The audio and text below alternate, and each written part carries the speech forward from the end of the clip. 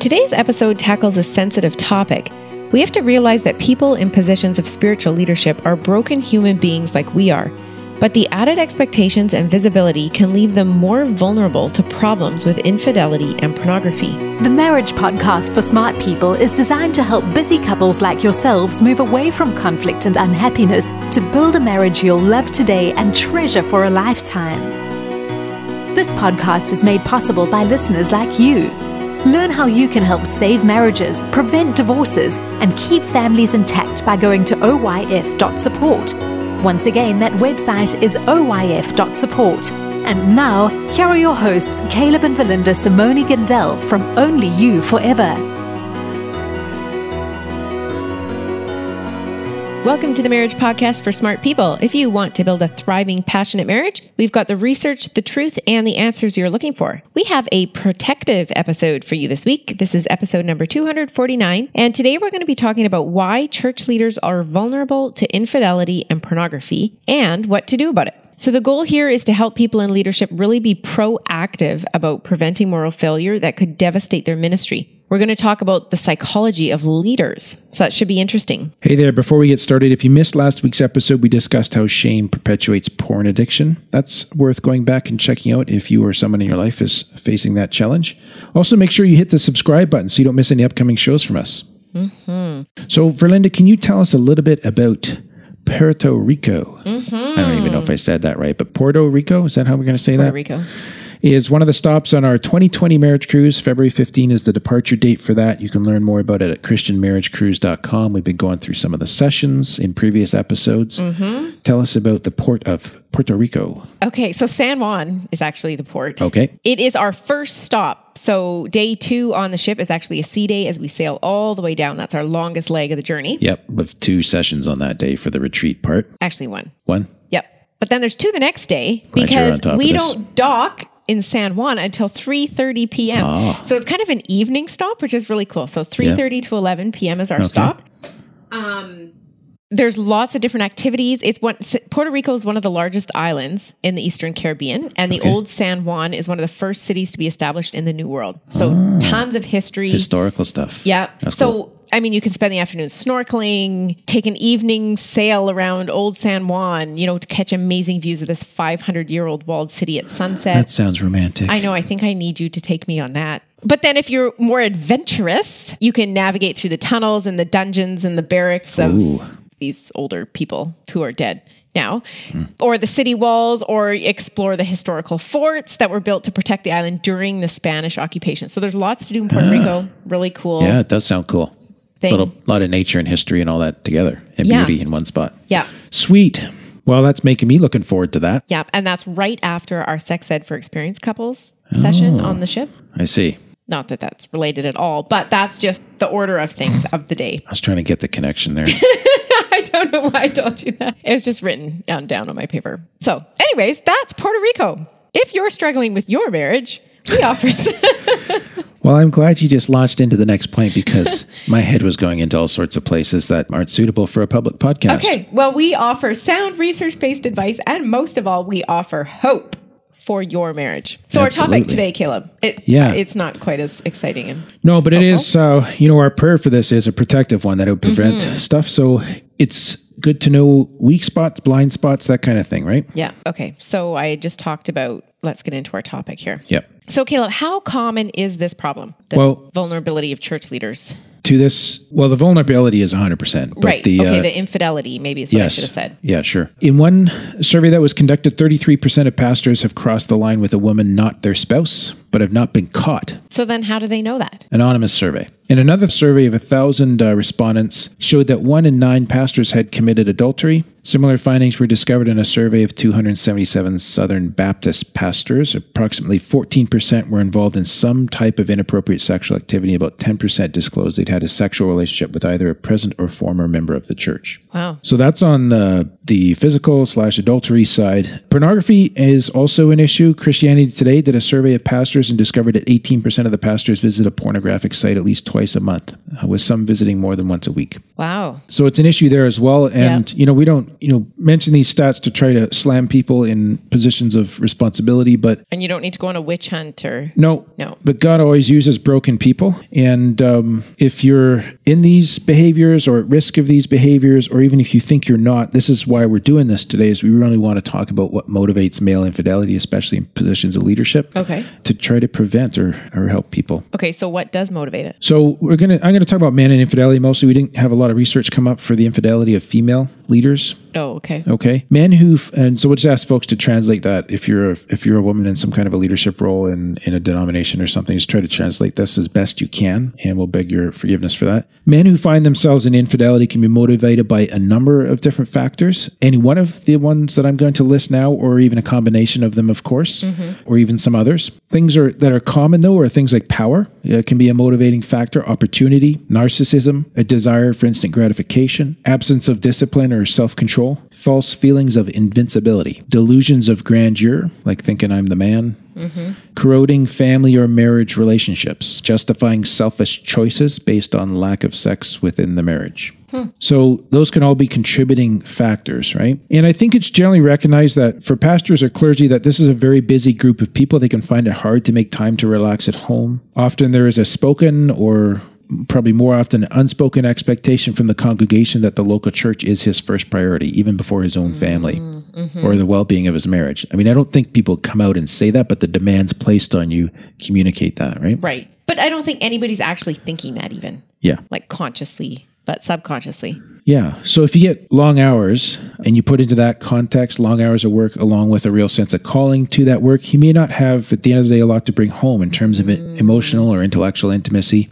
The connection with his spouse, his wife, could easily fade over time. And also, like, remember that this is a guy who's hearing about heartaches, concerns all day, and this requires a lot of emotional investment, sometimes like even a remarkable amount of emotional investment. Yeah. And quite possibly many of those emotional burdens are carried in confidence. So he may not be free to share them at home. And not only that, in many cases, intimate details being shared to him. So it may be possible for him, if he doesn't maintain his professional position, to reciprocate with intimate details. I don't necessarily mean sexual here, but I mean very personal. Okay. And then like an emotional relationship can begin, emotional connection, and then some kind of an extramarital relationship can take off on him without intending to. So it's not like he's necessarily seeking these opportunities. Not necessarily. Okay. Yeah. So, and that's the thing about the witch hunt thing that you mentioned earlier, is we don't want to paint a picture of like, men just waiting to break out kind of. Yeah. Like there's thousands of sincere, there's the odd predator, but there's thousands of sincere, well-meaning people, and a good percentage of them fall into this problem. Okay. Yeah. Now, for some of even in that crowd, there is a particular challenge around narcissism. And this was interesting to come across in more recent research. A study as late as 2018 has showing that the evidence that narcissism levels have been increasing in Western society over the past few decades. I think people have been seeing that informally. It's beginning to be documented more formally. And it's not uncommon for people with these traits or even the full-blown narcissistic personality disorder to end up in leadership, right? So just pay attention with this definition here for narcissism. This is from a couple of researchers, Campbell and Miller, in 2011. They stated that pathological narcissism is characterized as an impairment in the ability to manage and satisfy needs for validation and admiration. So you can't kind of manage or contain your need for validation and admiration, so that self-enhancement becomes an overriding goal. I need to be seen as larger in nearly all situations, and may be sought in manipulative ways and in inappropriate contexts. Okay. So it's looking to get these needs of the ego met in ways that are not bona fide. Okay. There's a lot in that. Yeah, it's a packed definition, but you can also see how a leader with these traits then is especially vulnerable to an affair.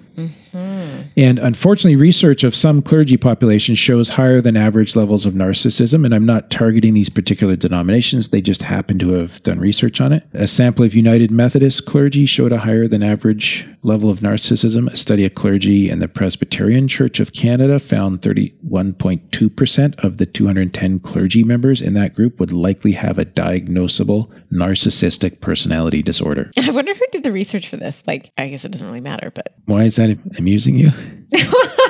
Is someone sitting in church going like, I'm sure this guy's a narcissist. I'm going to find out how many clergy in our church is a narcissist. Oh, yeah. Like, and start, I don't know. Just seems so bizarre that you would just target that one. Pick a church and see if they're narcissistic. Okay, yeah. And we're not picking on the United Methodists or the Presbyterians here. That just happens to be what we found in the research. Right, yeah. So, if those percentages are there, they're probably pretty much level across. Oh, yeah, exactly. Yeah. Now, so narcissism, yeah, we see it. It's an issue. How does that leave a person particularly vulnerable? Yeah. Okay, well, and this gets interesting. If you like psychology, you'll really dig this kind of stuff. So a researcher in 2007 pointed out that pathological narcissism in clergy is connected to empathic perspective taking, meaning... Just translate it. Go ahead. Okay, meaning that pastors in this situation, this is another weirdo sitting in a congregation is what you're thinking, right? Pastors in this situation may extend to their parishioner a great deal of empathy. And this affirms the narcissistic need for affirmation in the pastor when the parishioner gives out or responds with something like, Pastor, you're so helpful. I don't know how I could make it through this without you. That just like blows up the ego. Yes, there's nothing that starved ego would want to hear more than words like that, all done in a spiritual, moralistic context. Right. But I mean, anybody might feel that way. Right. And it's not wrong to give empathy. It's not wrong for the person to express their gratitude, their appreciation for the help. We should be more grateful towards people that support us spiritually, right? Yeah. But I'm just saying, you can see how the narcissistic needs are being met in tangible ways in a pastoring context, which is why that personality might get drawn to this role. Oh, okay. I Does that make sense? See where you're going now. Yeah. Now, associated with narcissism as well is low self-esteem. And this was documented by Carnes in 2001. Low self-esteem? Yes. They're trying to compensate for that. That's the point of narcissism, is the fragile, damaged, starved ego really needs to be compensated for.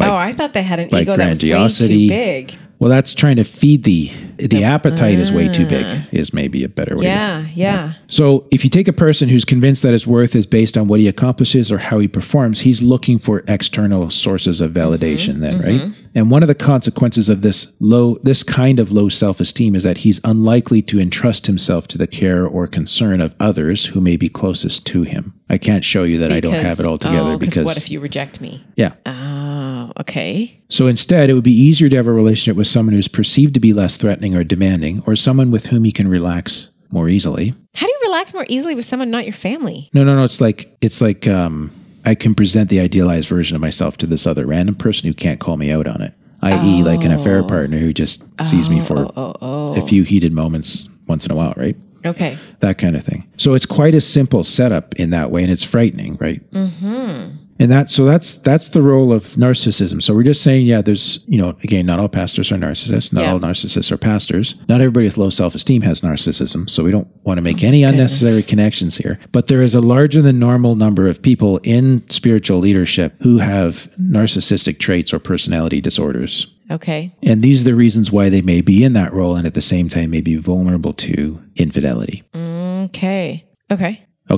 So we're going to take a quick break and then we'll come back to some more sort of ordinary common factors, if you will. But once again, we have created a bonus worksheet for this episode. This particular one is especially for people in ministry. It steps you through the discussion with your own spouse as to what the boundaries are that you want to set around your marriage.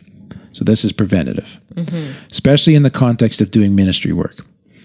And it's a key discussion to have in order to set the expectations, to know what you need to do to preserve your marriage so that you can preserve the legacy of your ministry as well. And you can get this by becoming a patron of the Marriage Podcast for Smart People. We'll take a 60-second break here to tell you more about that. What happens when the fairy tale marriage meets reality? Too often, high expectations lead to disappointment, communication breaks down, and the struggles of day-to-day life become overwhelming, leaving you feeling lost and without hope. Unfortunately, marriage does not come with an instruction manual. Marriage troubles are deeply personal and can take a toll on you, your spouse, and your family. Counseling can be expensive and divorce is very costly. It doesn't have to be this way.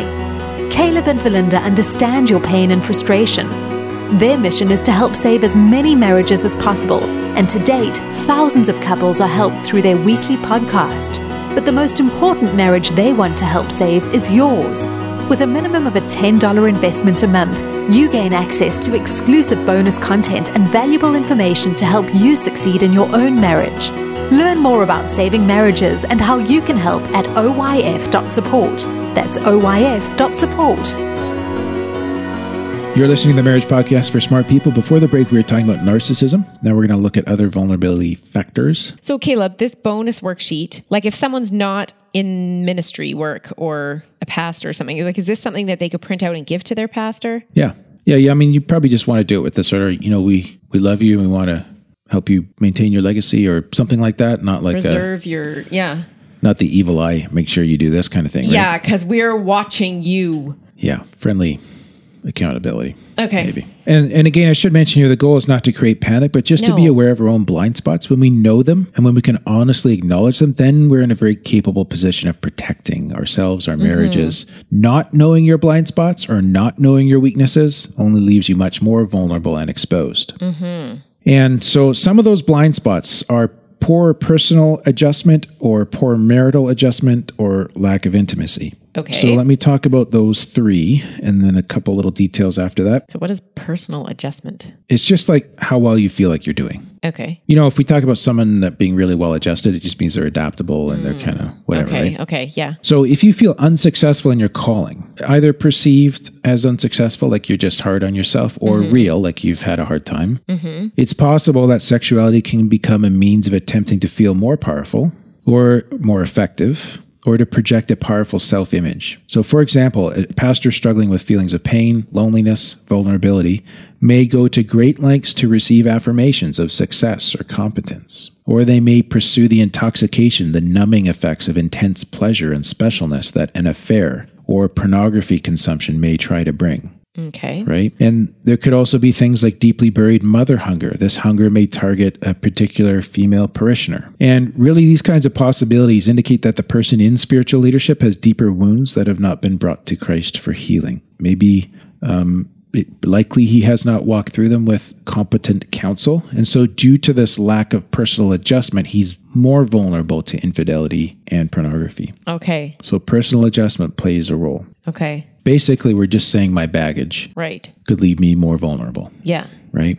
Yeah. So are you going to get into like what to do about this? Yeah. Before we end? Okay. Yeah. And then the next one is marital adjustment. So while the previous issues may have nothing to do with deficiencies in marriage, there's also the reality that nobody's marriage is great all the time. Wow. Humility for Linda.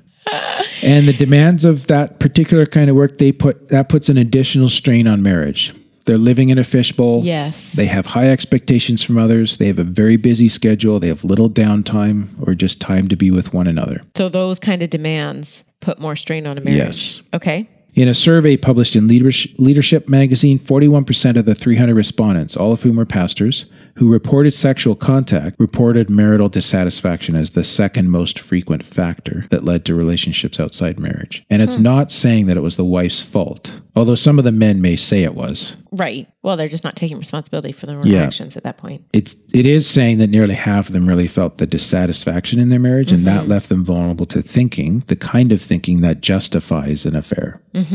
Is that okay to say it like that? Yeah, I think so. So the simple lesson here is that it's especially crucial to take care of relationships in the home in order to be prepared to care for the church and not the other way around. Okay. Yeah. Okay. So that's marital adjustment. Yeah. And along the same lines as the lack of intimacy thing. So a huge risk factor is not feeling emotionally or physically close to your spouse. Again, from Carnes' studies, pastors would like their wives to be interested in their work. They want to communicate with them on an intellectually stimulating level. They want to share their feelings about what they're experiencing. And they want affirmation and encouragement and emotional support from their wives. Is this not like normal though? Yeah, I think a lot of wives want this too. But it really requires a great deal of intentionality to make sure that happens, that remains consistent in the marriage, especially, again, in the extra challenges of a pastoral kind of marriage. Okay. Or a missionary marriage even, right? Yeah. Yeah. Or even the fact that some things will be confidential. Yeah. And then you can't share them and... Yeah. Yeah. So, and then there's other factors to consider, like many people in the helping professions, pastors frequently come from dysfunctional families.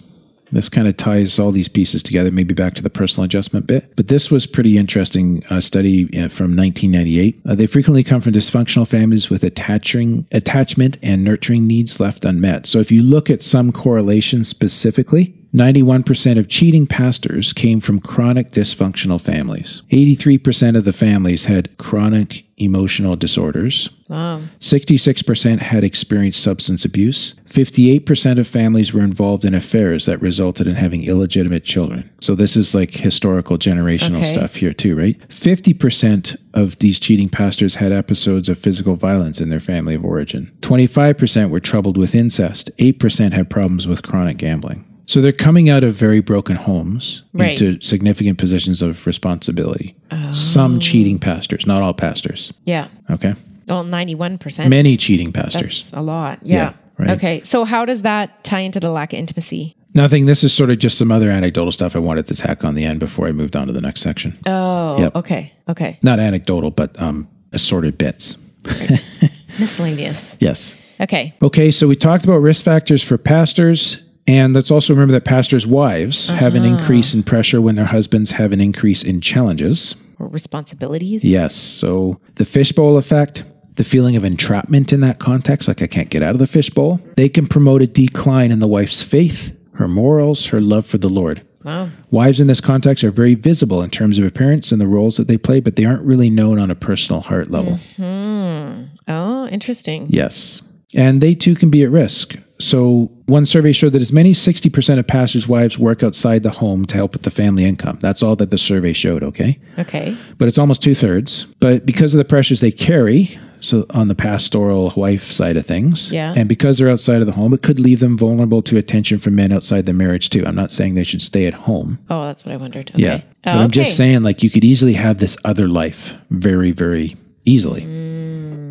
Okay. Okay. Because, I mean, that pit, I just have a lot of empathy for that fishbowl thing. Yep. That's tough. So let's talk about how to buffer your marriage against infidelity before we wrap up. So this is the proactive part now. Yes. So we've spent a lot of time looking at risk factors because those are where the blind spots are. But I have a list of recommendations for healthy boundaries. Many of these are familiar or logical, but just in case there's some you haven't considered. Number one, stay strong in your relationship with the Lord. So is this your stuff or is this actual research Again, from a study from 2004. Okay. Things that are working well to help people. Number two, cultivate healthy relationships at home, including full person intimacy with your spouse. So I think that's an obvious response to a lot of what we've been talking about, but really kind of intentionally prioritizing that. Yep. If you do run into marriage struggles, get help as soon as possible. In another town if necessary because of the fishbowl effect, or using online counseling. So I do get, sometimes we have pastoral people contacting us because it's a way for them, you know, in a smaller area to get counseling without feeling like, you know, 400 people just watched me walk into the counselor's office. Right. Work with your congregation to build in time for your wife and family, and really making it clear that your home life is the foundation of healthy ministry. So that's kind of it's not like trying to secretively or furtively hide away time for your family, but really sort of, you know, you all need to be on the same page here or we're going to have a bigger problem kind of stuff, right? And then even that is like showing it's like leading by example, modeling. Yes. Yeah. Number 5, put safeguards in place on your interactions with members of the opposite sex. And just watch very, very carefully when you find yourself wanting to adjust those. Talk about the adjustments. You may need to make the odd adjustment. Like, it's good to have sort of a blanket set of rules about things you won't do. Right. Okay. But in the very odd time, there may be a context where you need to adjust one of those boundaries temporarily or something. And I would say that's okay as long as either your wife or your pastoral team is aware and you're very above board and you're kind of checking in and out of that experience with someone. So there's accountability. If it's a boundary you have established with your wife, you should probably clarify it with her as well.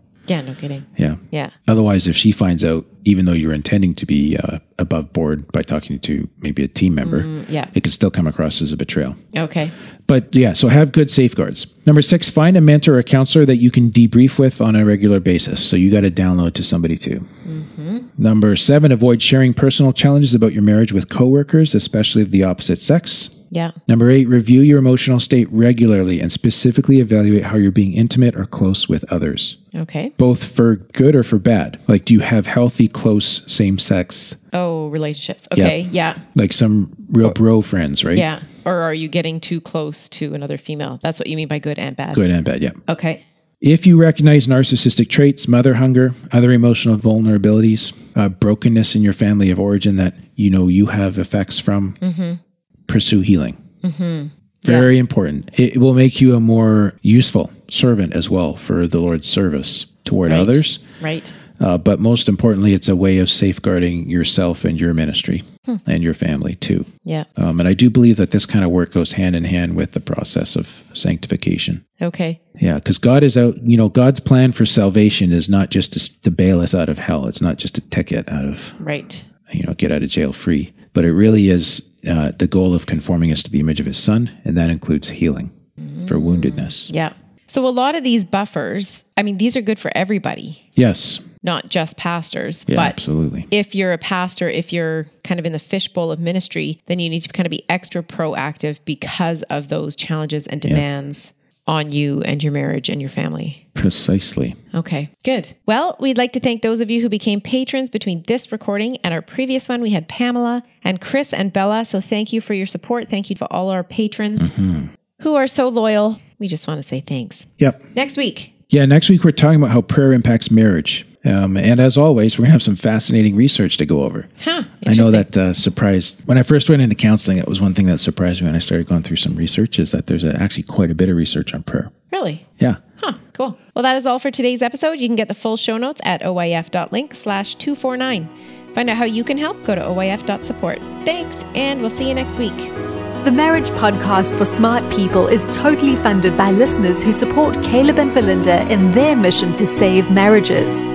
If you would like to be part of this worthy cause, open your web browser to oyf.support.